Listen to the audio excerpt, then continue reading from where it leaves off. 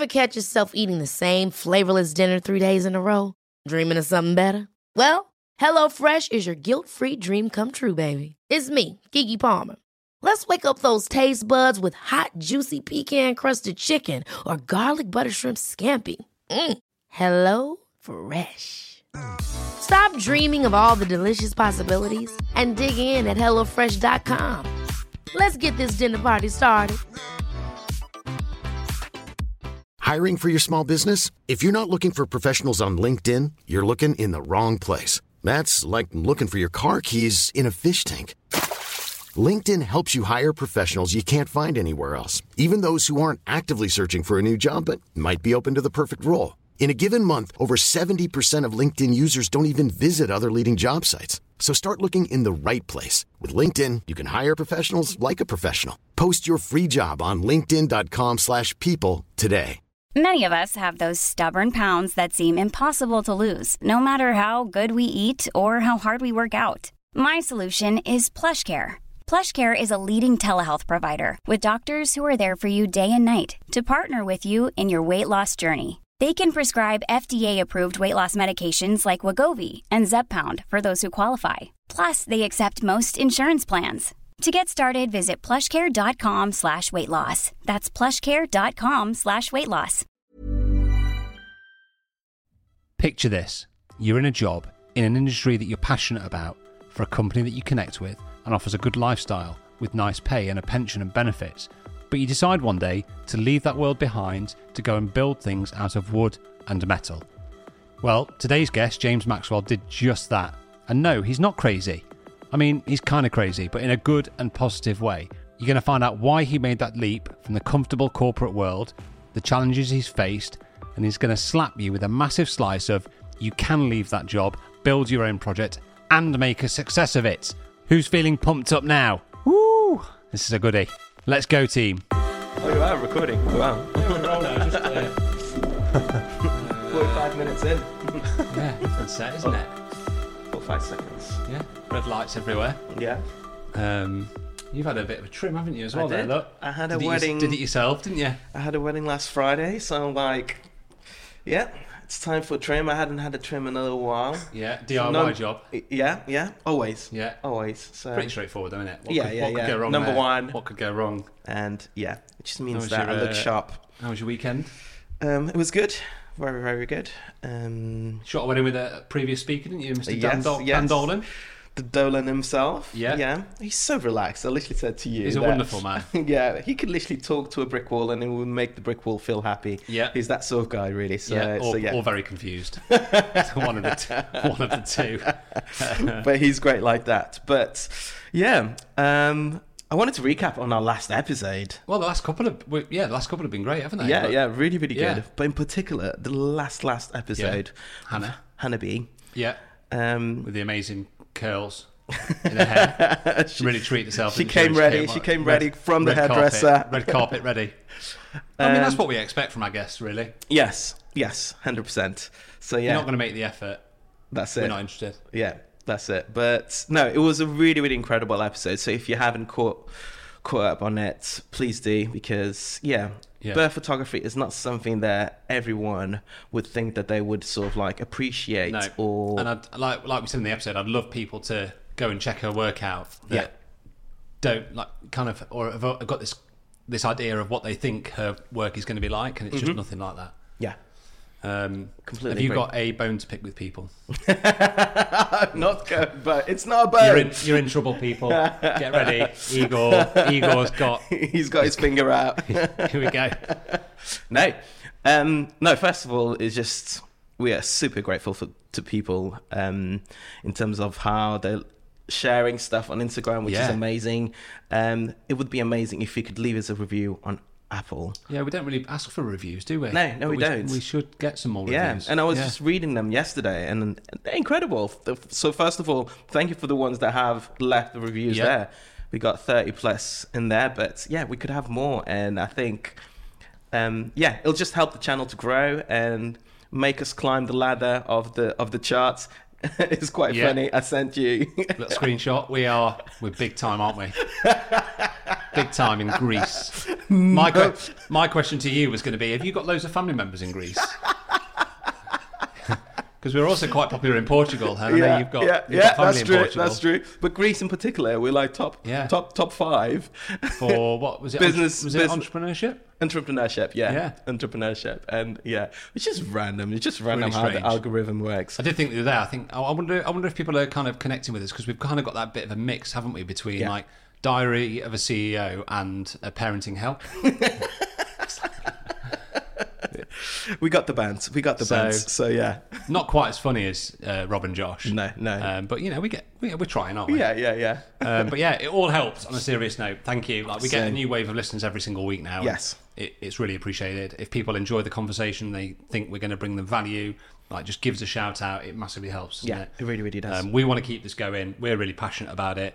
So see the value in it. If you can just WhatsApp it to a mate and say, listen to this, or put a little story up on your Insta so it reaches a bit of an audience. Like, for us, that is absolutely invaluable. Yeah, especially last week as well. Last week, it constantly keeps blowing my mind, but last week, the amount of time that I saw the post of hearing these guys for the first time, and I really like it. Yeah.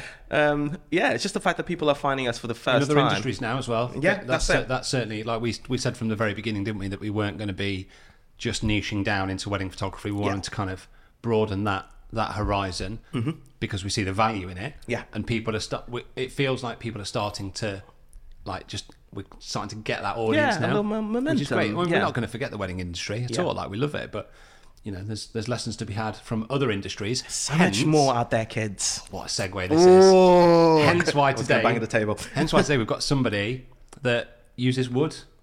Yeah. In his in his daily business. Yeah, that's it. Which is I'm just gonna get straight into it. So that's it. James is here. I really want to call him Max. Call him Max. I've known Max. I've started calling him Max. I've known Max. I realised yesterday for 20 years now. Is it 20 years? 20 years. Wow. And and you've kind of moved recently into setting up a business called Timber Foundry. Yes. And correct. this studio that we're sat in front of now, Max came and did last winter, wasn't it? We did, yeah. Sam Built made me the work desk. over Christmas to get it going. A treat, but yeah.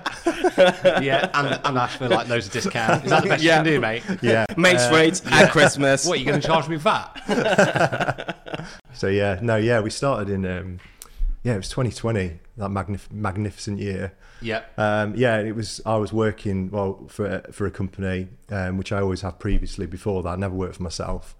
My career background was, obviously Sam and I worked together in the early days, didn't we? In the shop floor. What did you guys shop do? Floor. We worked at a place called Limey's in Derby, which was a bit of an institution, really, wasn't it? Yeah, it was. Yeah. It was in terms of fashion and sort of lifestyle. And we still talk about that when we we've kind of kept in touch, and we've kept in touch a bit more recently because obviously now we're both in business. Yeah.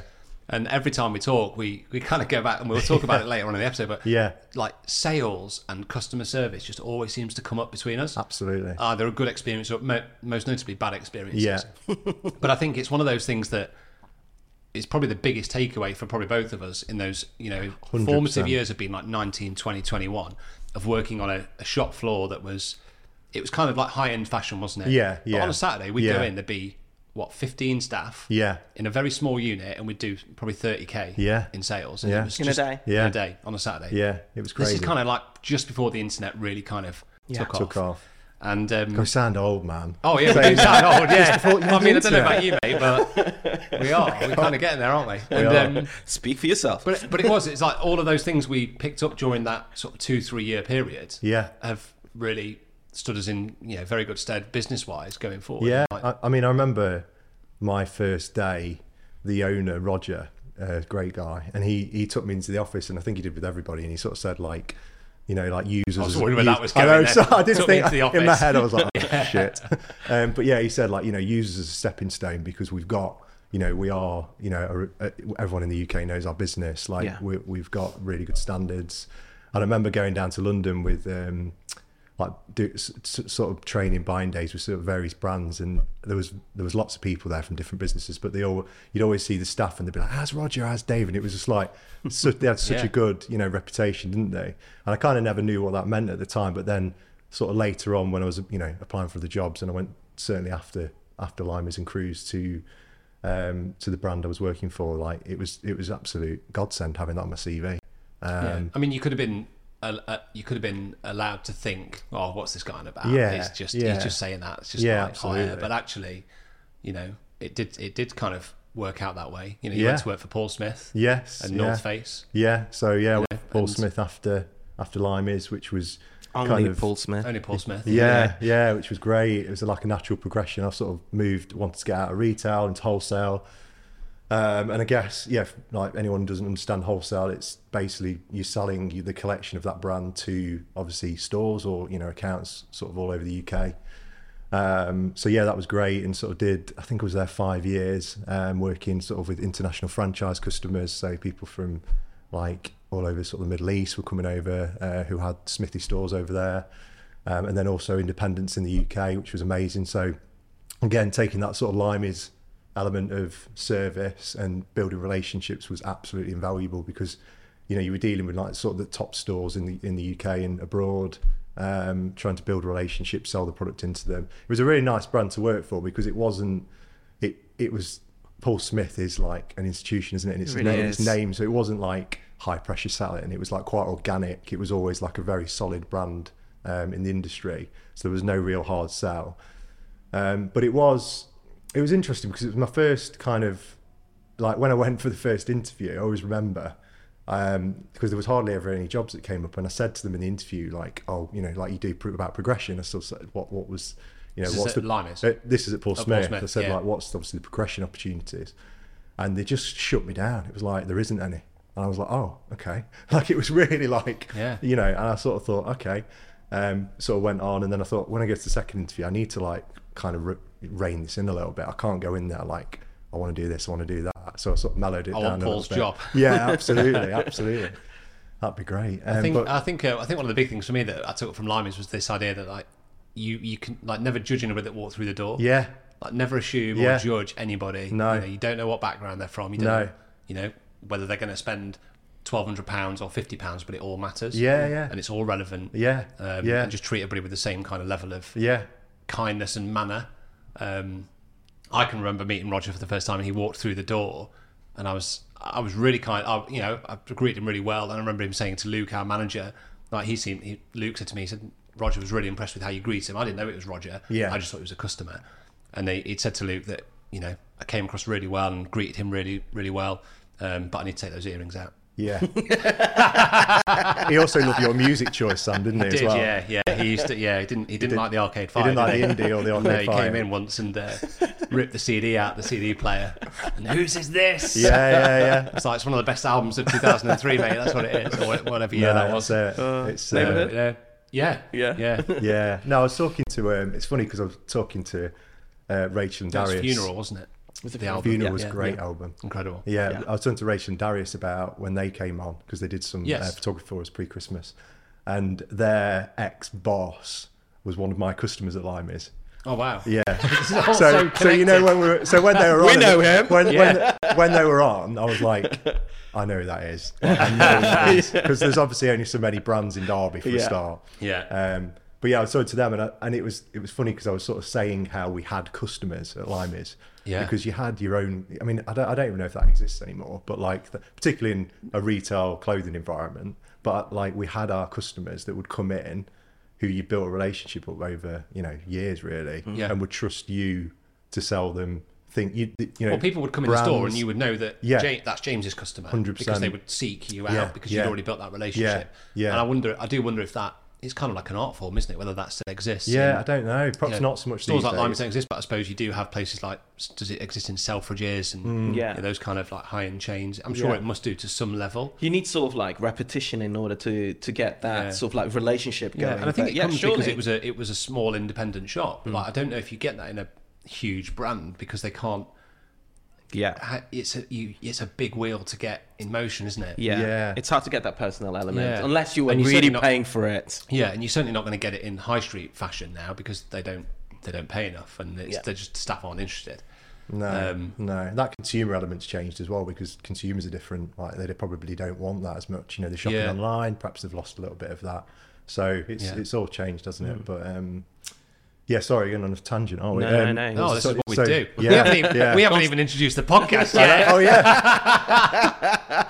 Welcome to another idea. We're a podcast for creatives and entrepreneurs. You just want to level up their business. Yeah, that's it. There we go. What are we in, like 15 minutes in? I don't care. It. No, but you were saying you were at Paul Smith, and that sense of literally progression was sort of like blocked from the get-go in terms of the interview. Yeah, it was strange because actually 2 years, I think it's a couple of years in, I started getting invited to meetings that were like design meetings in London, and it was only the country managers who were going, and I was like, why am I going to this? Like, kind of a bit strange really. You got like the person who runs Italy and France and the UK, obviously my boss, and I was there. But I didn't want to say, again, it was like a bit of a taboo subject, asking about progressing, because you got people that have been there for sort of 15, 20, 25 years who'd never progressed because there just wasn't the opportunity. And yeah, I started getting invited, and I was going, like, I remember texting my boss after a few months and saying, oh, thanks for, you know, like getting me involved. And he was like, no, it's time to bring you, get. I was like, bloody hell, this is like, what's going on? Get you amazing. Yeah, I was like, Jesus. And then it just stopped, and I was like, oh, okay. And then it was kind of my first experience of that, which unfortunately I think still exists. There was a bit of a kind of, you know, it was a great experience and everyone there was great, but it was kind of a bit of a laddie sort of culture of friends progress and people, you know, but it kind of was a bit strange in that sense. So a guy basically who'd left previously, hadn't gone, I don't know what had happened, but something had not happened with the brand he'd gone and left for. He'd come back, and then basically because he knew someone, basically took the role that they were kind of going for me. I was absolutely gutted. I was really, really gutted because I loved it. Especially when you were already in. Yeah, I was really, really gutted. And I had quite an honest conversation with my manager. He explained the situation and what had happened, which was good of him. And he was a good guy. Like, I learned a lot from him. He was great at, you go to big meetings with, you know, like big stores like, you know, Selfridges and Harrods, and they'd be quite daunting characters, like from the fashion industry. A lot of money is in there. Yeah, and it's like quite, and I'd be like, you know, really nervous. And he always really, I was saying to someone the other day, he was great at answering really difficult questions, like really eloquently, and he always gave a really good response, and he was very calm. And I learned a lot from him in those situations. But yeah, I had a really honest conversation with him. He explained there wouldn't really be anything. So it was kind of like, yeah, well, what do you do then? Do you want to just stay there for sort of 15 years or do a job? Like late 20s at this point? Yeah, it's about 20s? 27, I think, something like that. It's about 27, maybe 28. And I was actually subsequently going through a bit of a change personally, where, you know, I lost, because when we were at Smithy, we were on expenses. So we worked half the year in London, half the year in Nottingham and travelling around. But everything was expensed, which sounds amazing, but it was quite a social lifestyle. Mm-hmm. So just like as per constantly standard, eating out, you finish work, you go out, you'd eat out, you go and have a few drinks. You do that long enough, you put on weight. Well, I certainly did anyway. So I lost about, I got into training, I lost sort of 3 stone at the time, and I was kind of like, if I'm honest, being a bit of a recluse. And it was like, at the end of the day, everyone was like, oh, we're going where we, and I was like, oh, I'm just going back, and I was going for a run and just getting some food from Waitrose and cooking. And so I kind of was not in the same place. I mean, you know, it just didn't really fit with me personally as a lifestyle. So at the time, I'd met my wife at Paul Smith. She was really outdoorsy. I've been spending a lot of time with doing things outdoorsy with her. We started climbing together. I was running a lot. So it was like, well, let's see about working for an outdoor brand or something. So yeah, I just scout around, and fortunately managed to get an opportunity to join the North Face as a Northern account manager, which was basically a rep. So like, I was looking after some independent, you know, stores from where I lived up to the Orkney Islands. And for the first like 3 years, I honestly, I was like, this is it. I love it. I'm absolutely, this is it. I'm happy. Like, I don't need to. It was a good fit. It was absolutely unbelievable. Like, they, you know, I was traveling northern Scotland, all these unbelievable places I'd never seen. They had tie-ups with climbing centres that I was going and climbing with instructors up mountains and like just having these unbelievable experiences that worked with the role. And then I was travelling to, they took us skiing every year to Chamonix. They got any jobs free. I know. I'm like, why am I here? Like, what am I doing? Yeah. It was just brilliant. And we were climbing in Europe, and it just really worked as if you were into the outdoors as a role. It was just phenomenal. And then I got promoted, and I was working on sort of what the kind of called a key account, which was like a larger account, so you had less of them.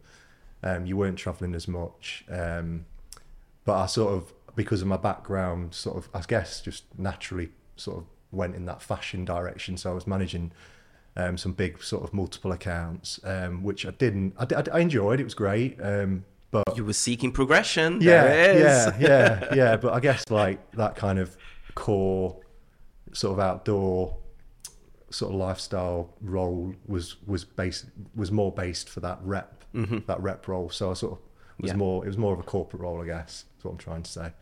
And I did that for a couple of years, and then I got I sort of was thinking about this business, and I'd always made furniture like for friends and family and done bits and bobs in the shed. How did that even start? Did you? Yeah, it just randomly, really. Like my brother's a fabricator.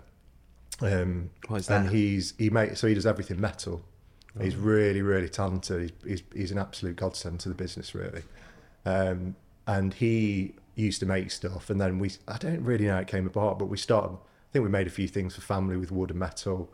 And then one day I was like, we just need to do this, mate. Like, come on, let's just set something up. I'll set the business side up, because Nick wasn't, he's just worked in that environment for a long time. So in terms of business, and he'd say himself, it was just not his strength of setting it up as well. Obviously, my previous experience probably wasn't that strong in making things, really. I mean, I was okay, but it was more business background. So I set it all up. He was working from his garage in Derby. I was working from the shed. And then I got, just as I set it up, because obviously I was still at the brand at the time, and then I got promoted to work on a strategic account, which was quite high pressure, like reporting in Switzerland. A lot of big financial pressures, a lot of really difficult critical path stages that we had to meet. But then obviously the big he who shall not be named came in, COVID. And we based, I think about 80, it was about 80%, 85% of the workforce were furloughed. But because I was transitioning, Igor and I were speaking about it earlier, they said, oh, James can just do both roles while everyone's off. Like, and with no more money, which so that's great. So it was a bit, and obviously I just started Timber Foundry, so I was kind of managing this new account and then the old accounts and trying to balance Timber Foundry. So I kind of, and what it was like at the start, I didn't feel like posting or anything like that, because it was just like, it just felt too raw, and there was lots of stuff coming on all over the news. But then it just started bubbling away in the background, and I was like, God, what's going on here? Like, I'm not really pushing it. It was just on Etsy at the time. And at this stage, you're sort of like doing what, chairs or we were just literally tables? Yeah, not a lot. We only had probably, to be honest with you, it was like a few coffee tables, a planter, and a couple of other bits and bobs. So it was, I'd say like 10 products were on there. Okay. And I was trying to obviously get into this role, and then that happened, and I probably stuck the job out for a year with Timber Foundry, but it got to a stage where it was like, you need to just make a decision here. Like, you can't. I was working till 7 on my job, and then I was, by this time I'd moved out of the shed, much to the neighbours' delight, because it was like constant. James is working again. Yeah. We'd got only a little unit, just a small 5x5 metre unit, just nearby home, and I was just going up there at 7 o'clock, and I'd be there till like midnight, 2 in the morning. Like, and it, to be honest, it took the enjoyment out of it, because you just didn't get a break. Weekends obviously constantly up there. And it got to a stage where Jo, my wife, was like, you just need to, because she's so supportive. She, I was earning like, good money, like really good money at the brand. And to go from that to say, look, this is what we're going to have to live on, because it wasn't as much. It's a big call to make as well. Yeah, like, you've talked already a bit about how like you're obviously career driven and you were like wanting progression. You're in a business that has got a big reputation. You've had a good experience with that business. You've worked for Paul Smith, and clearly quite driven. Yeah, and when you've worked so hard to get to that, to then just turn your back on it kind of it's. I think there'll be a lot of people listening that are in this similar sort of position. They've like worked really hard throughout their career, thinking that they're going to sort of develop and grow into this, these roles, and you've had to kind of step back and go, no, this isn't for me anymore. Things have changed. Yeah, I think you've done what I think a lot of people need to do. When we talk about like getting businesses off the ground, too many people just go, I just want to do something different, and I'm going to go and do that, and then you've built it up alongside your the job, which is bloody hard. Yeah, it is. But those hours are tough. But you put yourself in a position to be able to go, now we can step away. Yeah. And just focus on this. Sam. So, Igor. Studio Ninja. Yeah, let's talk a little bit about our sponsor. And I was wondering about what we need to say in this little section, because I really want to talk about just how vital it is to my business. And one thing that came up recently was, in my own business, was that I was thinking about whether I need to get a VA on board.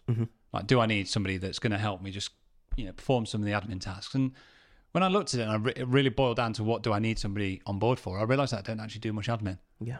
And I don't do much admin purely because of Studio Ninja. Yeah. Everything's automated. My invoices, my diary, my questionnaires that I send out. Email templates. Chasing up invoices.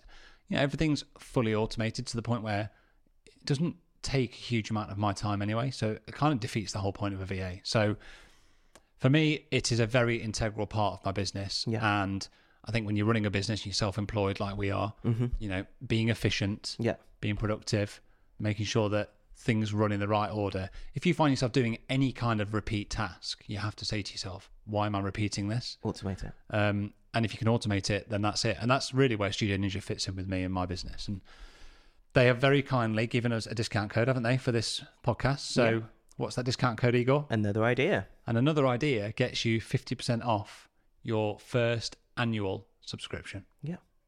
So it's just a no-brainer. I mean, I wouldn't even be hanging around. Just go and look at Studio Ninja. Just go and do it right now. But thank you very much, guys, for sponsoring this podcast. We love you. We appreciate you.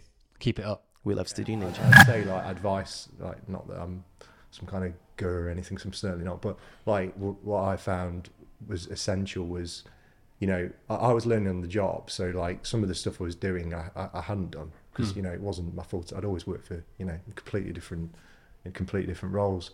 So it was like learn, just constantly learn, constantly push yourself to change, like make new things that that are out there, and then save some money. Like I was in a position where we had bonuses and things, and I'd made sure that there was money in the bank that if I needed it, it was there. Because obviously, typically, when I left, we were flying. Honestly, we would. I think it won't sound a lot of money to a lot of people. For saying I was doing it on the side, I think we were turning between 12 and 15k a month, which was great. And I thought, bloody hell, this is not fine. A bad little side this is fine. Like I'll be fine. Like I'll probably be able to nearly pay myself what was on.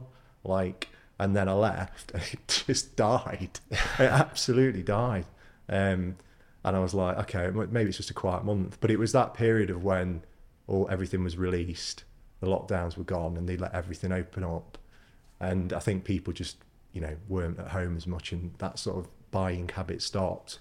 But you had a reason at that point to turn yourself around and go, guys, can I have my job back? You didn't. You stuck it out. No, it's I definitely didn't want to do that. And I think you've just got to be like people. I certainly was naive. Like it was hard. It's harder than I thought it was going to be. I'll be honest. Like, you've got to make sure you know. I think anybody that's been self-employed for longer than 3 or 4 months will testify to that, won't they? Yeah. But it is inspiring though, isn't it? Like, I'm looking at you here, Igor. Like, just stepping away from a job that's got a good salary, good benefits.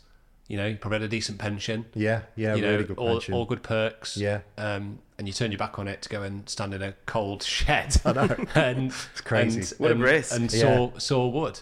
But you've done it. And it's just grown and seems to be going from strength to strength. Yeah, it is. I mean, it's like I said. I mean, I know people have touched on it before, but it's really hard. It's really hard. Particularly the first. I mean, we're in our second year. The first year, I count it, but it was like I was doing it part time, so it's not. This is we've had a first full year now, and we tripled the revenue, which was great. I mean, but again, I was doing it part time, so it's kind of hard to read, but it's great. It's gone really well. We've been we sell furniture for like house. We sell homeware. We sell garden planters. We sell garden tables, and then this commercial aspect of the business that we started really with here. Actually, really, if I'm honest, like we started here. It's just gone from strength. I don't want to take any credit, but the Oracle, Oracle. Yeah. What was the one about the planter? Was the planter one of the early things that you kind of started? Yeah, so we were just basically going to do furniture. We're talking about garden planters on a business podcast. I mean, we are just on another level. I know. Yeah, like the whole purpose of Timber Foundry was we wanted to use repurposed materials, and we were just going to do furniture. So we were using like old whiskey barrels and things like that, and we were sort of planing them down and everything, making them look new, and just sort of recreating stuff. And then one day, my mum, it was start of COVID. She'd just done a garden, and she was like, I can't get a planter. Like, when everything was sold, you couldn't get anything, could you? Literally, everything was sold out. Was gone. Like, you go on B&Q and you had to wait. There was a timer that you had to wait before you could actually shop, and it was like 30 minutes. And then she was like, I can't get a planter. Could you, I want something. We had a chat. I said like, we could do this contemporary design, blah, blah, blah. Anyway, not one up. I was in the shed at the time, and put it in a garden, took a few photos. And it just went mad. Like, honestly, like I put it on Etsy. I was saying to Igor earlier when we were chatting, somehow blagged it on, because I'm no SEO expert, but blagged it onto page 1. I don't know how we did it. And it's just started, again, I remember being on Zoom calls and my phone would be beeping and I'd be like, sold again. And I'd be like, oh, it's gone again. And then like an hour later it'd go again. And I was like, oh God. And then, and you're still at No Face. Yeah, I'm still there. Yeah, and probably thinking I've got to make them now. I was like, shit, I've got to get up there tonight, and Joe, I'm not going to be home again. And then it started bubbling away, and I mean, it's sort of, and it's still growing now. And I was saying, it's like it's probably been at times like 80% of our turnover has been this one planter. Which is crazy, incredible. But it's a 6-figure product in terms of sales, on its own. And it just shows as well, because it's not something that you sort of like saw. No, it's literally it's not. You couldn't have written that into your business plan. And where would it be without it? Yeah, ultimately. Because thanks, man, Maxwell. If I'm honest, like if I hadn't had that revenue from that planter, I don't know if I'd have still been doing it. I don't know, because it is, and that's kind of allowed your business to grow. It's allowed you to pursue other product lines. Exactly. And it might not be like for your business, it might not be like the most glamorous of products. No. Like the prestige that you're going to get with a fine dining table. Yeah. And we kind of joked about it being a planter, but actually like that product has allowed you to scale the rest of your business to grow. Yeah. Has your mum taken commission for that? No. Yeah, bless her. I did text her, like, because I don't think obviously I don't talk to her all the time about the business, we have chats and stuff, but she doesn't realise. She don't realise. I don't. You know what it's like. You don't reflect, do you? When you're busy, you just don't reflect enough on stuff. Yeah. And I was driving one day, and I was like, I can't believe that this planter's doing this. And I looked at the numbers, and I text her, and I said, like, just to let you know, Mum, that planter that you asked me to make, we've spent this year £35,000 on wood for it, just on that one. So how much is that planter? How much has it brought into your business over its lifetime? It's hard to say, because we do obviously standard versions of it, which has been great, and then we do bespoke versions, so people ask for different sizings on it. Now we're doing commercial stuff. So I was saying again to Igor earlier, we're sort of trying to partner with a company at the moment that want someone to. They manage a lot of bars and restaurants around the UK, and they want someone to make the planters for. And they want us to do it, and fingers crossed it'll happen. But it's like huge numbers, like business changing numbers. Yeah. And it will allow us to keep growing and keep, expanding and moving into bigger premises and having people working there. Oh mate, it's amazing. What would you do if something like that happened? Let's say that account, you get it. Mm. At the moment, you're working with your brother, right? Yeah. So Nick does all the fabrication basically. He doesn't really get involved in the wood. all the commercial stuff we do together. But it's me, and then I have people who come in and work for us when we need you it. do have those contacts already. Yeah. But I would, if we got that, I mean, because I know the numbers, we'd need to like expand basically into another unit, and would need to take someone on full time basically. Yeah. But that's how I just plan, like, as long as I know the numbers and I know it works, it's like keep investing and keep growing, like don't stop. Because I think that's one thing that I've really admired from your business over the last year or two since we've started talking more about business stuff, is that like you seem to know your limitations really well, and like even like just talk, and I mean that in a really positive way. In that, you know, I remember having a conversation with you, 18 months ago now, about you were kind of saying to me, what can I do to take better photos of these products? And you sent me a photo of your space. I was like, Jesus Christ, this is going to be hard. And I know he's got no space. You've got like a white paper backdrop in there that was a bit naff and a bit tatty. And we're looking at like, what's the best form of light you can get in there, like some cheap LED lights from Amazon. And I was like, mate, it's just going to be really hard. Like you're not going to get to that level. And fast forward, you know, where we are now. And again, this is another really admirable skill of yours, is that like you've listened to this podcast, you listened to one of the very first episodes with Ben, and you were like, I remember you texting me saying you took loads away from that episode. But you've also worked with Jess, who was on here. Somerville. Jess has done your brand images, and you've also outsourced the product photography now to Rachel and Darius at Studio 74.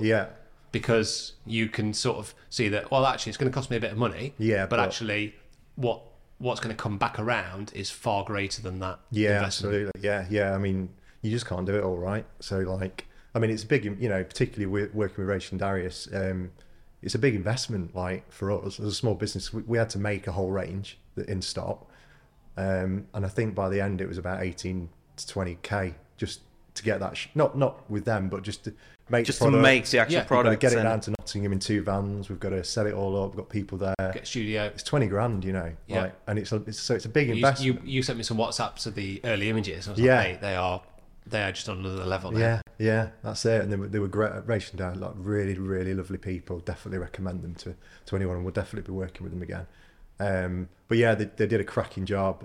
But it was just, again, like, and without that quality of imagery, we wouldn't be getting these commercial contacts looking at our website, looking at photos I've took on my iPhone. They probably wouldn't be coming to us and saying, oh, can you do this and can you do that?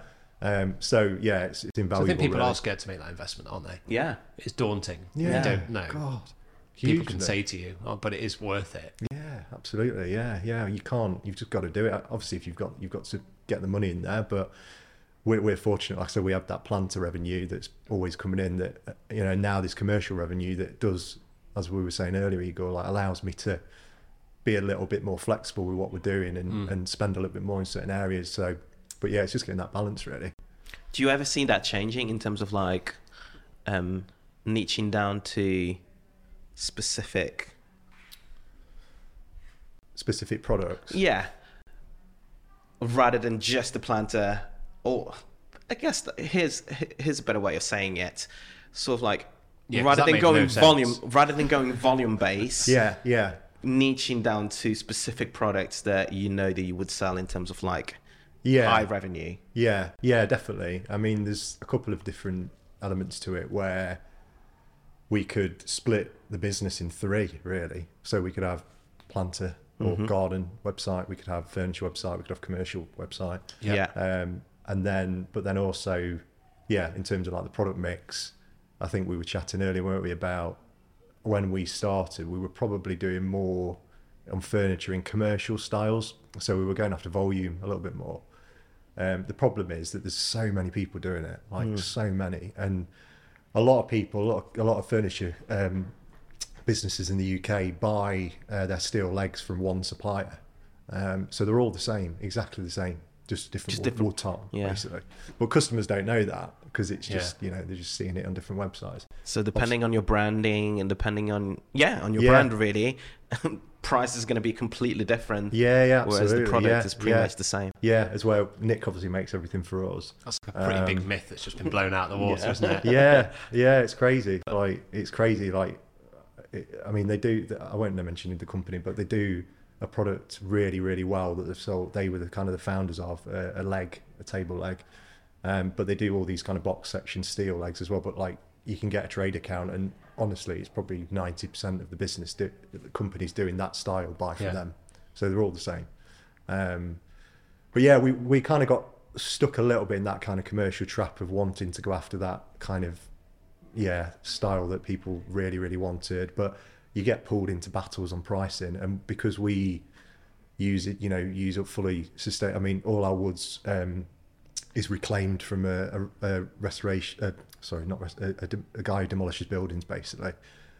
So it's old roof beams, and we get them as roof beams. Wow. And we have to mill them. It's more work than buying. Yeah. Why do it? Why do it that way? Just because it was kind of what we set, the principle of like what we set up as like we want to be as sustainable as we possibly can be. Amazing. And there is no, it's like you can see other brands and they say like, oh, yeah, we've got this reclaimed wood from Indonesian washed up water on the beaches, and it might be true. I don't know, but like, but you don't know, do you? Like, is it a bit how much wood's washing up like on these beaches? I don't Bougie ass. And they're selling it in volume, so it's like, but I can't be any more honest than like say, come and look at a roof beam in the workshop. It is what it is. That's what it's reclaimed. It's we're not buying new timber. Completely lost where I was going with this, but so from a pricing perspective, it's a lot more work with how we make tables. We've got to make sure they're dry enough, because woods can move as soon as it goes in someone's centrally heated home. If it's not at the right optimum, if it's too wet, it'll move, it'll split, it'll crack. So there's all that. You've got to acclimatise it. You've got to repair it, so it might, but then you don't want to repair it too much. So every single piece is completely different. Like you can't, it's not uniform. Like you get it and you go, right, I need to do that. It's all different. So there's loads of work in it. Obviously the steel is all UK forged steel that we use, and Nick fabricates it for us. So we can't really compete at that level that we were trying to compete at, is what I'm saying, I think. And when we did the stuff for Rachel and Darius, it was like, I was just kind of like, well, you know what, let's just do stuff like completely different. And again, when we were going back to that revenue piece on commercial and planters, it allows us to do that because we can have a little bit of fun with it. And obviously we want to sell it, like 100% we want to sell it. But I just think like, it's so much stuff the same. Like, why not just try and do something completely different? So we did. And you have to remind yourself what happened with the planter. Yeah, exactly. It's like you gave it a try, you tried it, and look where it went. Yeah, exactly. Some of these styles that we know we're not going to sell them in volume, but they're like halo pieces. People will look at it, and we've invested money in making it, but people will look at it and be like, wow, like look at that. There's nothing like that. Like it's completely different. And that sustainability as well, and those halo pieces, they're ultimately what's like that combination of. It's not just one thing, is it? No. It's the branding and the imagery that you've invested in. It's those investment pieces that you have decided to give a shot on. It's the complete. It's the sustainability. It's all of those things that tie together that ultimately separate your business from just a run of the mill. Furniture place. Furniture place. Yeah, absolutely. Yeah. And it's not easy doing it. Like I said, like more work. More expensive. Like it's not. You'd think the wood. Buying it from roof beams, it'd be like you'd be getting it for a £5 or something. That's what people probably presume, but it's not. It's more than the new wood that you buy. Longer work. Like we're not just buying legs in. Nick's making them from scratch.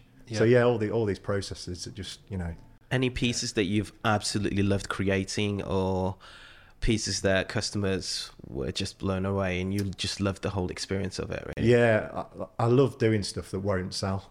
I love making stuff that's just like so wacky that people like just be like, what is that? Like, so we did like my brother hates me because I'm very much like the creative, like I kind of like get ideas and I'm like, right, just scratch, put them down on a piece of paper, like, Nick, we need to make this, and he's very like engineering minded, like cutting to the millimeter perfection, wants it all on a CAD drawing. And like, there's me like, Nick, I'm back for fag packet. Like, we need to make this. But yeah, we made a couple recently, which was like a steel rebar base table that was like is traditionally used in like concrete. The steel bars they put in concrete. Some really chunky ones, and we angled them at a certain angle, which makes them look like they're kind of almost bent, like it's a bit deceptive. And then it had like a really nice walnut top. with glass in the middle, which again, it's just really different. Basically, there's nothing like it. So you literally got 4 mediums there. Yeah. Basically, it's just like fusing all these things together. And then there was another one which was based, and Nick hated making this, but it was based on like a branch that fell from a tree. So like the base was steel, but it had all these kind of bits that were kind of random, like just as long as it supported it perfectly, but they were all kind of random pieces coming off that looked like twigs and everything. And then we put like a massive walnut top on that. So yeah, it's just like, but I love making those sort of things. Like it's just really cool, like really cool. And they're like they're attention grabbing, aren't they? Yeah. But like so people see them and separate you again from the crowd. Yeah, absolutely. And people see it and they're like, oh wow, But they're not cheap because they take like a lot of time. And like the walnut is probably like the most expensive timber there is at the minute. So yeah, it's not cheap, but it's kind of a different consumer, isn't it? I think already in this chat, Igor, it's like the standout points for me straight away are like just how hard it is to get a business off the ground. Mm-hmm. Like never take it lightly and just assume that it's just like effortless. Yeah. I've got this idea, I'm going to just give it a shot and see what happens. It's bloody hard. But also just like the importance of just taking that risk. Yeah. Like no one really knows, do they? No. Like you don't know. No. Where it's going to go. All you can do is kind of come up with a bit of a plan, execute it to the best of your ability, work hard at it. You've obviously got that work ethic and that drive. Yeah. And just kind of hope for the best. Absolutely. I mean, what, And then just, I think like the plants is a prime example, really. It's just recognising when you've got something that's going to work and just dialing it up. I think when we talked about pillars as well, that made me think of like Ben's episode. He talked about the pillars of his business, didn't he? And I think we've all come away from that one and gone, I've got these pillars in my business. I'm going to try and separate them out a little bit. Yeah. That's it. No one knows, do they? No, you really don't. If anyone out there has got it all figured out, please do let us know. Yeah, absolutely. No, it's good. It's like I always think like, what's the worst that's going to happen? Like I know like people, there's a lot of people, isn't there, in jobs that are comfortable and they do worry that if they did it, but what's going to happen? Like you're going to get another job. You're as likely to be made redundant as you are your business to fail. So I'd rather give a shot at my own business than be laid off by somebody. Yeah, absolutely, 100%. Can we talk about customer service? We can. Let's go into customer service because I'm itching it. I'm chomping at the bit with this because of our old chats about. Well, no, I just think it's a side of a business that so often gets neglected or just overlooked, and I think we kind of take it for granted what we do as businesses. Like, I think we've all got a good level of customer service. But like, I've recently, I don't think they're going to listen to this podcast, but we've had our kitchen done recently. And once I paid them money, and I paid for the kitchen, the customer service has gone out of the window. They don't respond, they don't answer. You're like, it's only little things. But like, it all compounds and it creates an experience. We all walked for a coffee, didn't we, earlier? Yeah. And we walked down the road. It was like a 10-minute walk. And there's a sign on the door saying, closed today for staff training. It's like, it was closed the other week on a Monday randomly, and you're like, that's put me off a little bit. I remember you talking to me a year or so ago about going into a timber yard, and just being like, I think you said to me, I just can't believe how rude they are. Oh mate, you would not believe timber yards. Like if I had enough money to start a timber yard, you just clean up. How much do we need to start a timber yard? A lot. Yeah. It's But going back to that point on the tradesmen and stuff, I always think like it's just a case of them not having that experience you've had. Yeah. Like they haven't had that interaction with different people that can make them like almost like a social chameleon, talk to people differently, understand service. It's just not their background, is it? And they probably don't even think they're doing anything wrong necessarily. But when you're used to providing that service yourself, it really is, evident, isn't it? Yeah. I think me and Murder talked about it yesterday in the office briefly. We were talking about how like, your customer service has to be at that level throughout every single touch point of the customer journey. It can't just be there when you want the money. No. It's got to be there after you've delivered the product, or even if you're not available. It's like, even if I think of like, if I get an inquiry, like 9 times out of 10 I'll always try and go back to them and say, look, I'm really sorry I'm not available, but have you tried these guys? Always thinking like, can I give them a good experience, so that they might go away and go, oh, this guy wasn't available for us, but he looked great and he came across really well. Because you just never know, do you? There's got to be an element of care there that surpasses that sort of like, I don't know. you got to care for it. You got to be passionate about what you're doing and actually care for your customer in order to kind of like get that experience really across, because otherwise it just doesn't. You just get found out sooner rather than later, don't you? Because if you're doing it just simply solely for the money, it's literally your experience, isn't it? Yeah. As soon as it lands in the bank account, see ya. Yeah. That's it. Yeah. I think there's so much talk these days of like SEO and paid ads and various other technical details, which are obviously really important, don't get me wrong. But service for me is like you said, it's almost like it's become slightly overlooked. I don't know, because I mean, we get so much repeat business just from being like providing a good service, you know, giving them just everything really along the journey. And it's hard when you've got a commerce business on your own, because like, I guess like sort of, it's hard to switch off. And, you know, like for example, customers sometimes shop in the evenings, right? And they'll be on your website and they'll be sending messages and it's like 8 o'clock, 9 o'clock. But if you don't respond, like you've lost that customer, really. And that's really hard with that life balance. But certainly for the first, as you're getting it off the ground, you need to be all over that. And you need, you know, customers, some of them are very impulsive. So they might see something, oh, I really like that, but they might have a question and they want to ask you at that point at 9 o'clock, and then they might buy. If you don't go back to them, like the next day, they're at work, they've forgot, they've moved on, or they've bought something else. So it's really difficult. But yeah, we always try and like, it doesn't matter how busy we are, but we try and get back to people like within, you know, 30 minutes all the time. So if it's me, if I'm on site, maybe Joe will do it, or Nick might do it. And then like providing the aftercare as well. So making sure the customer's aware of like care instructions for products, delivery, you know, making sure they're having, we do a lot of deliveries ourselves in our van, but giving them, you know, time slots, giving them texts when we're nearby, making sure we carry it in, set everything up for them, have a chat, you know. And you get repeat business, you just naturally get like business personal from it. DPD. Yeah, exactly, yeah. Well, we've talked about whether you have to outsource that at some point, but it's really hard to then. It's hard. It is hard. Get that, especially with Word. It's heavy, and you pay by weight, don't you? Yeah, exactly. Yeah. For us, like we have tried outsourcing couriers.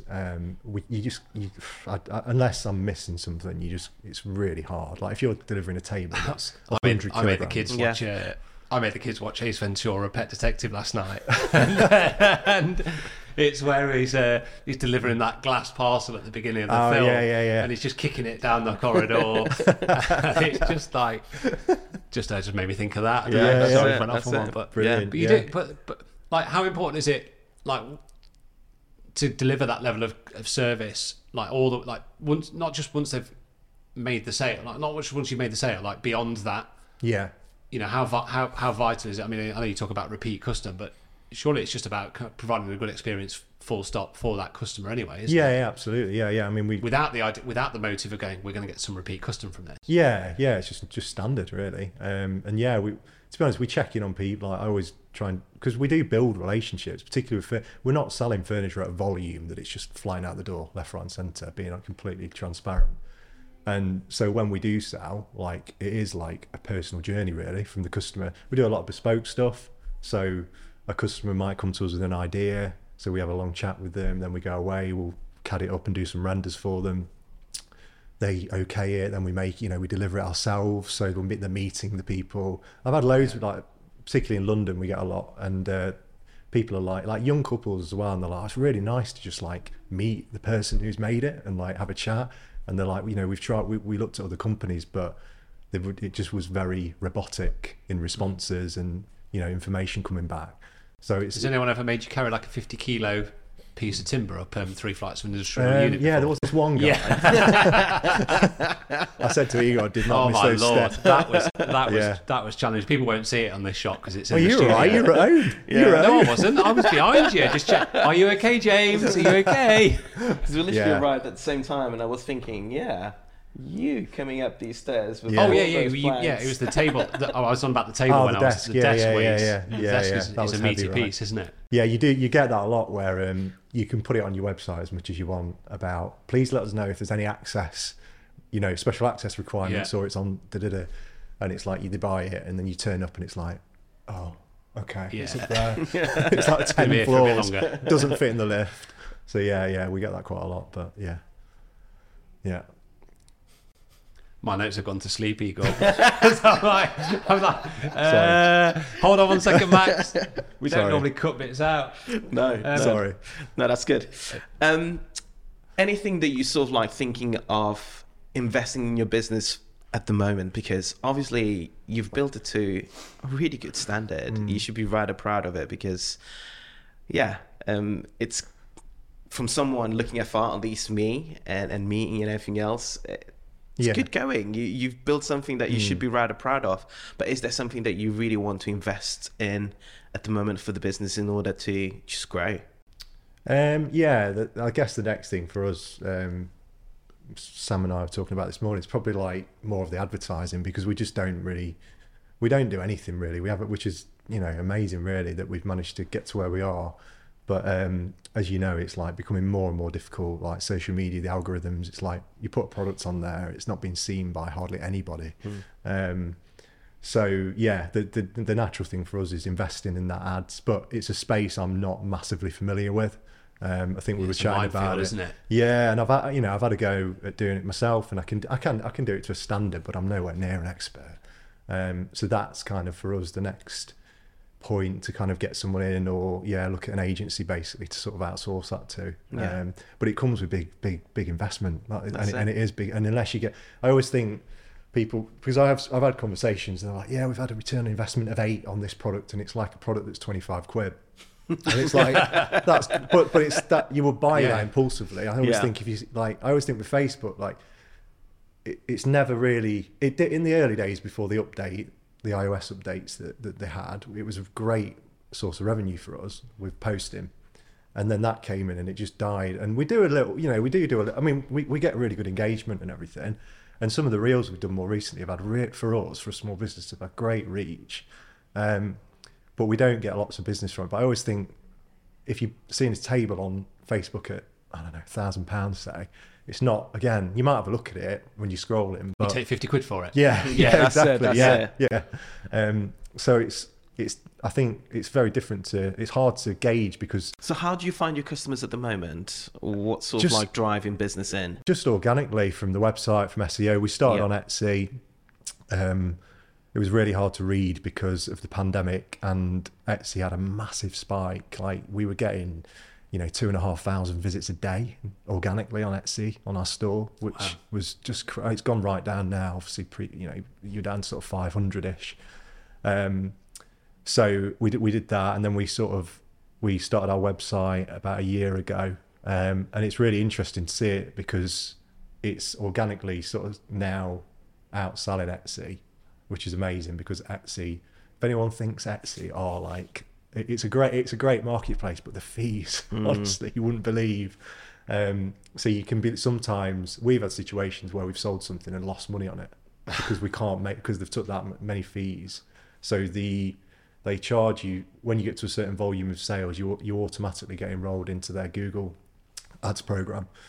So if they sell a product through Google Ads, it's I might get this wrong, it's between, I think it's 12.5% fee just for that ad. Then you've got your seller's fee, which I think 6.5%, and then there's various other little bits and bobs. So by the time you look at it, it's massive. Yeah, it can be more.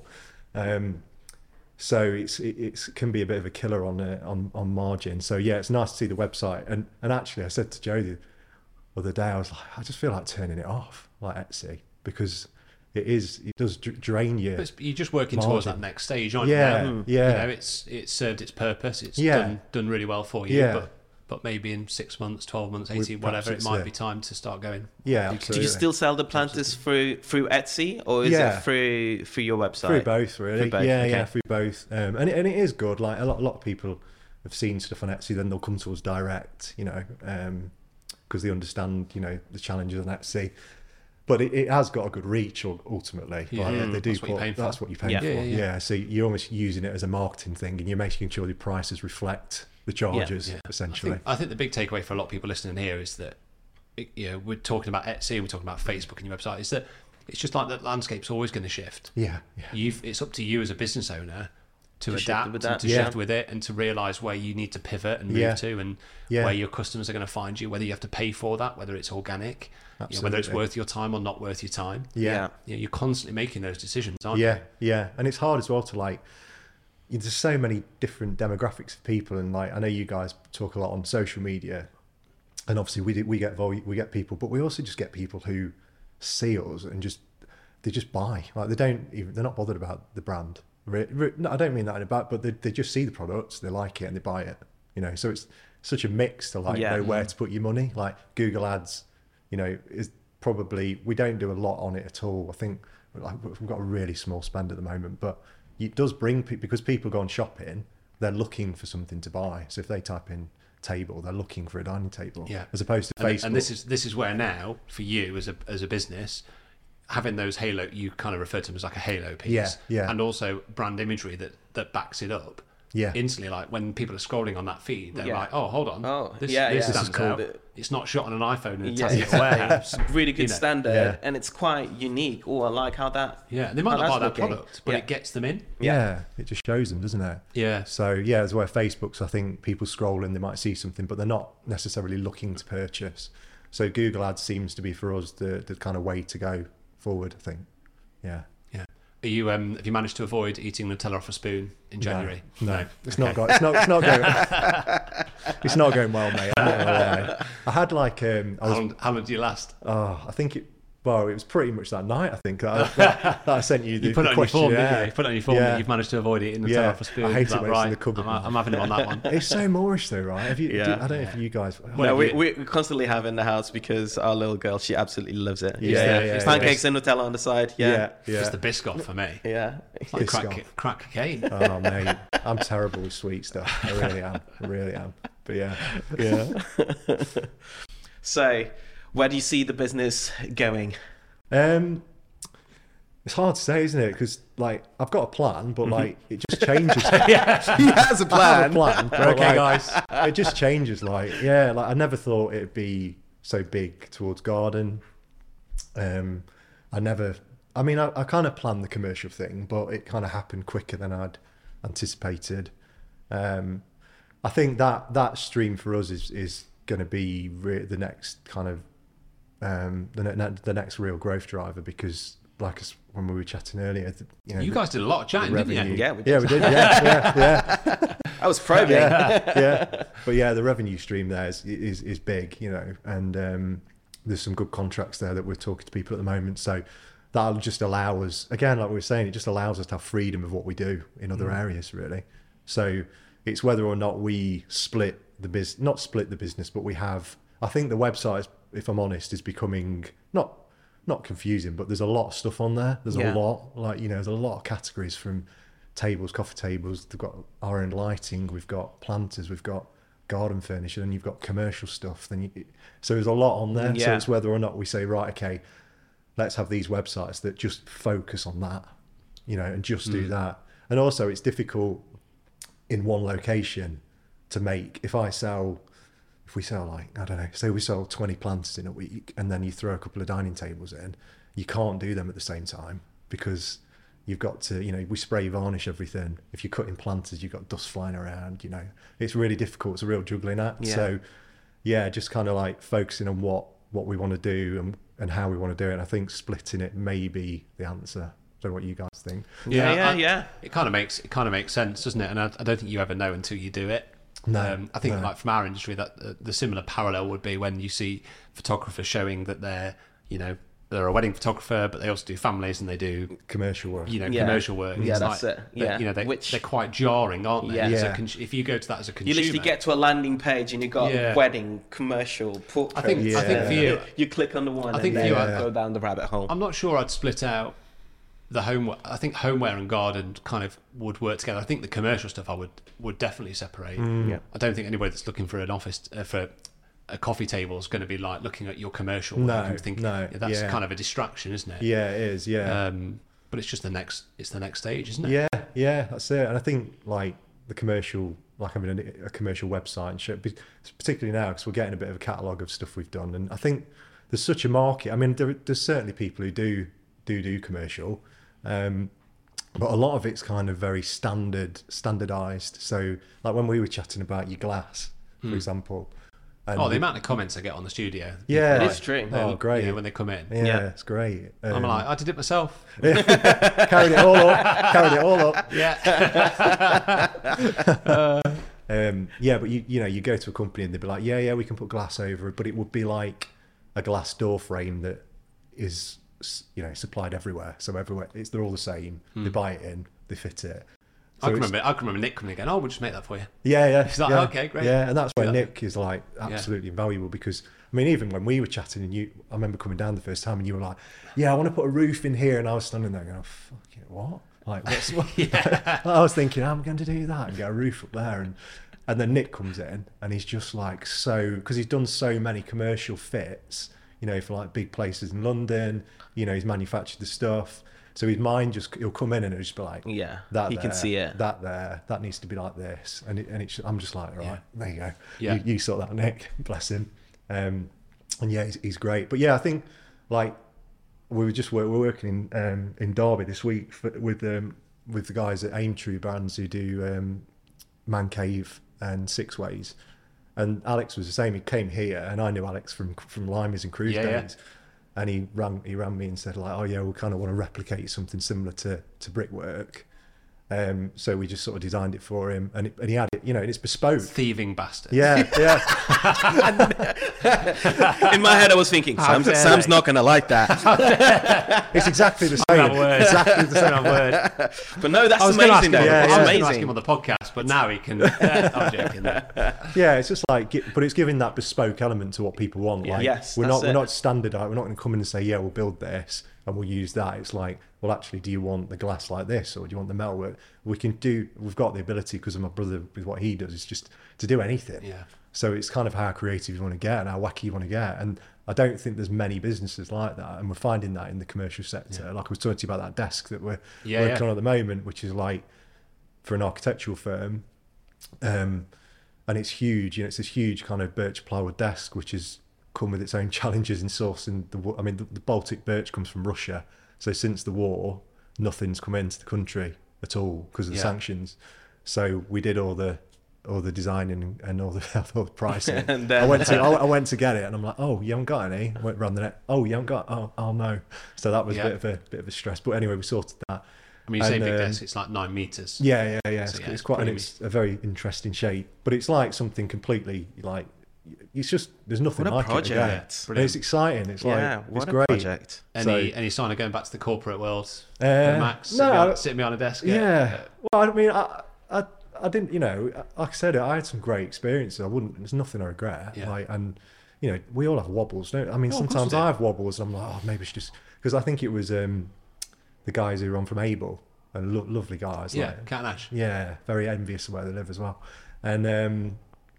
They were saying like the easiest thing is just to get a job, and there's times where you've got to be like relentless, particularly those early years, because if you're not, like there's always someone in there like trying to outwork you or do more than you, and you've just got to work, and it might come at like, unfortunately, like you've got to sacrifice family time or your friend time and things like that, but you've got to do it, and it's not like I said about being a little bit naive at the start. Like I probably didn't realise. I thought I'd probably have more time at home. But actually the reality is, even though I'm only 5 minutes from home, I don't. But it comes with its own benefits, doesn't it? Like I said to you, I managed to get 3 weeks off at Christmas this year. Like I had last year, I had I worked for it, but I had like a lot of little van holidays in our little camper van, and one of them, I was just able to go, let's just stay another week. Like those little things that you just don't get. The flexibility of it, isn't it? Yeah. But like, I don't regret, like the corporate stuff was great. Some of the roles were brilliant, and like, I learned loads from them. So never say never, but like at the moment, like fully focused on this and trying to drive this. If you were to start again, is there anything that you would have done differently?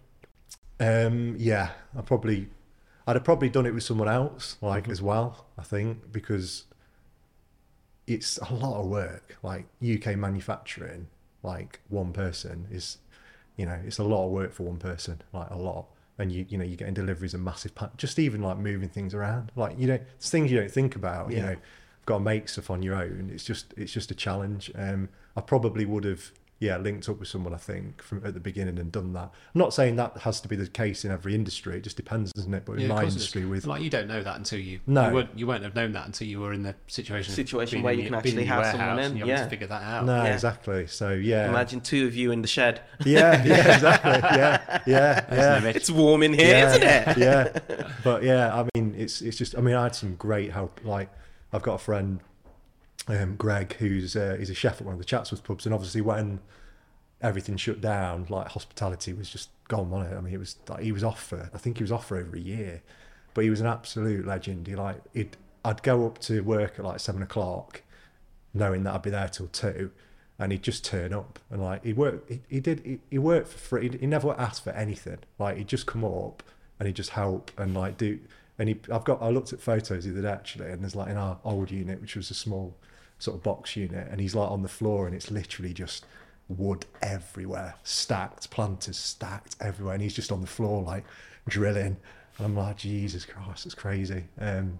So yeah, I probably would have certainly started it with someone else, or got someone in a little bit earlier maybe, but it's hard because you're building it, you know, your money's got to come in, you've got to be turning over a certain amount to do that, so it's a real balancing act. So yeah, I just think it's really admirable that you've made that leap, and that you had every right to turn around and go, no, this isn't going to work, or like you found that you hit a rough patch within the first month or 2, and you stuck it out, and you've just you've not gone out all guns blazing, just slowly but surely, just building each year, reinvesting. I can remember you saying to me last year, like, you'd spend 5 or 6 grand on some sort of industrial kit, and it was just like, that's just gone now. But actually, this is you all, through and through, is that you kind of then caveated that with, but it's going to allow me to do this. Like, you've invested in your photography, but it's going to allow you to do this. There's always like a reason for it.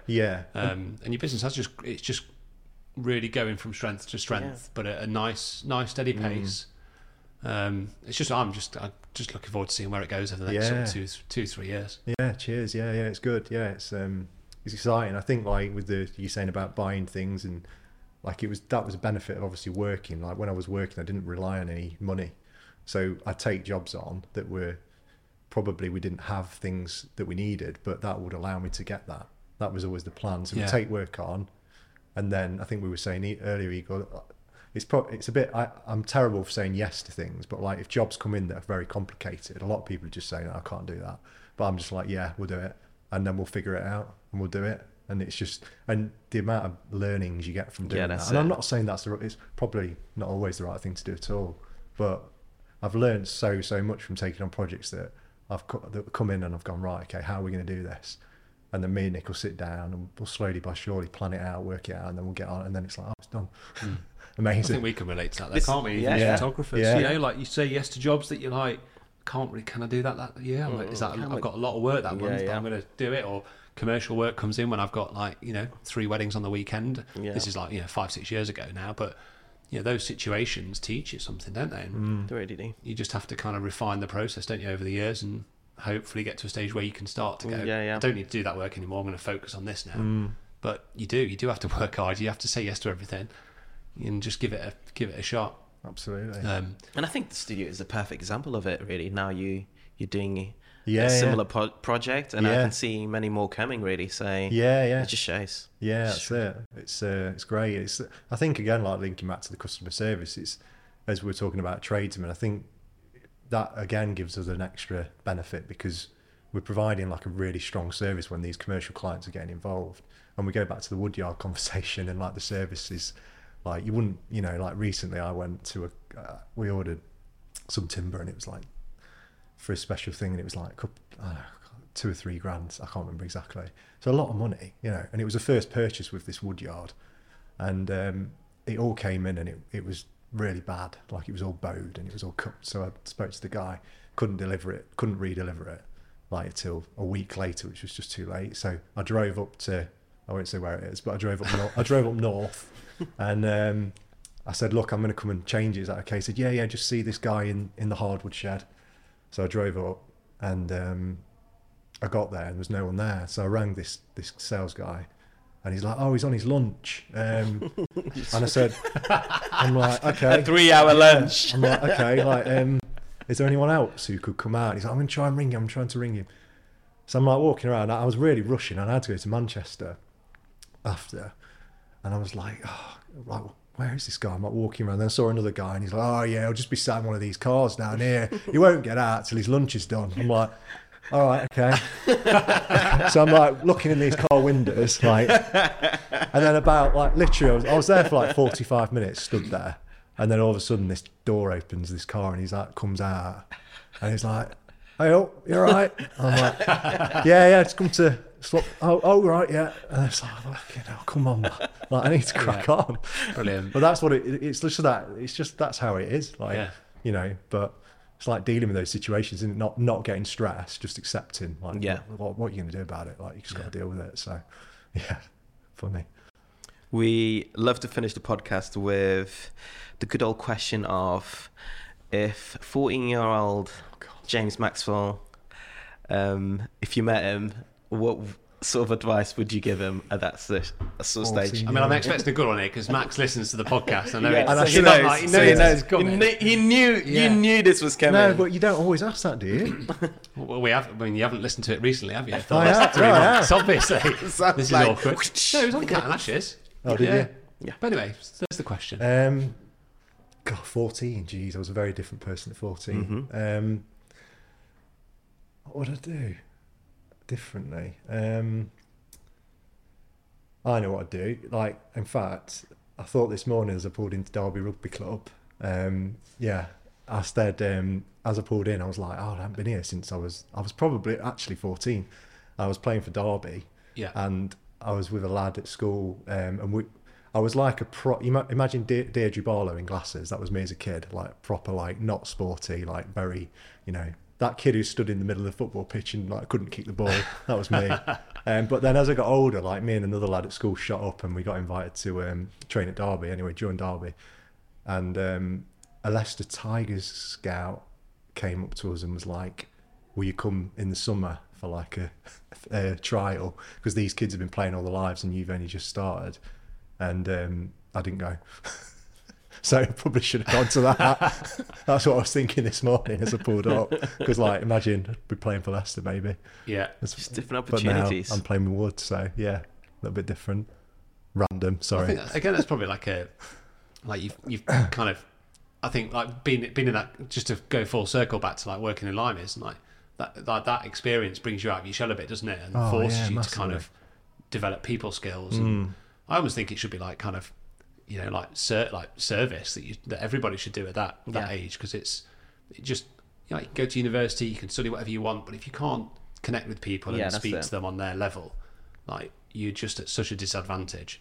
Yeah, you know, it's a real life skill, isn't it? 100%. Yeah, yeah. And maybe had that experience happened a few years later when you kind of come out your shell a little bit. Yeah, you probably wouldn't have been like you saying no or not going to it. It was probably just a reflection of you probably just being a bit shy or nervous. Yeah, I was. Whereas, you know, working at Limeys, working on that shop floor, and having to like force yourself to engage with people. Yeah. You know. Yeah, absolutely. Maybe yeah, that would have been a different answer. Probably. There we go. But yeah, mate, thank you very much for coming out. I'll always enjoy chatting to you. Yeah, I'm really excited for people to like meet you on the podcast now. Yeah, definitely. And to hear your story. Yeah. Where can people check you out? You can check us out at timber_foundry at Instagram, Timber Foundry Limited on Facebook, and obviously www.timber-foundry.com is our site. Got your little present actually before we wrap up. No way. For the old wall that we've not seen yet. Yeah, you've not seen it. It's massive. It's just been there. But yeah, I got your Look at this. I can't take credit. Hold that up to the camera for everybody there. There Look at that. Oh, a little beauty. My mate. Look at that embossing. Big up your mates. My mate Matt from Rustic Fox in Manchester made it. Where are we going to place that? That needs to go in the background, isn't it? Somewhere. Kind of like there, somewhere, isn't it? And also now the expectation that other guests need to bring. Yeah, the level is just raising. Yeah, there you go. Isn't it? It's a little bit of plywood for you. Yeah. Yeah. Absolutely. Yeah. So, there you go. Oh, that's good there. Yeah, there you go. It's like it was meant to be. It's always been there. Right. I think we're due another coffee, aren't we, guys? Yes, yeah. Cheers, guys. Thank you very much for giving us your time. Thanks for coming all of 10 minutes away from from where you live.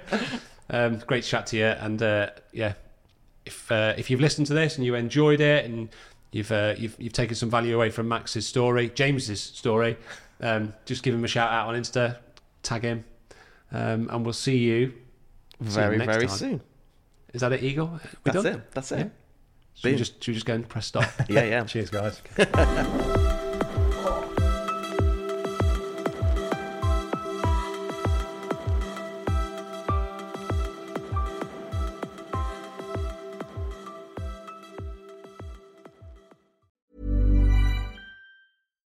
Hi, I'm Daniel, founder of Pretty Litter. Cats and cat owners deserve better than any old-fashioned litter. That's why I teamed up with scientists and veterinarians to create Pretty Litter. Its innovative crystal formula has superior odor control and weighs up to 80% less than clay litter. Pretty Litter even monitors health by changing colors to help detect early signs of potential illness. It's the world's smartest kitty litter. Go to prettylitter.com and use code ACAST for 20% off your first order and a free cat toy. Terms and conditions apply. See site for details. Ever catch yourself eating the same flavorless dinner 3 days in a row? Dreaming of something better? Well, HelloFresh is your guilt-free dream come true, baby. It's me, Keke Palmer. Let's wake up those taste buds with hot, juicy pecan-crusted chicken or garlic butter shrimp scampi. Hello Fresh.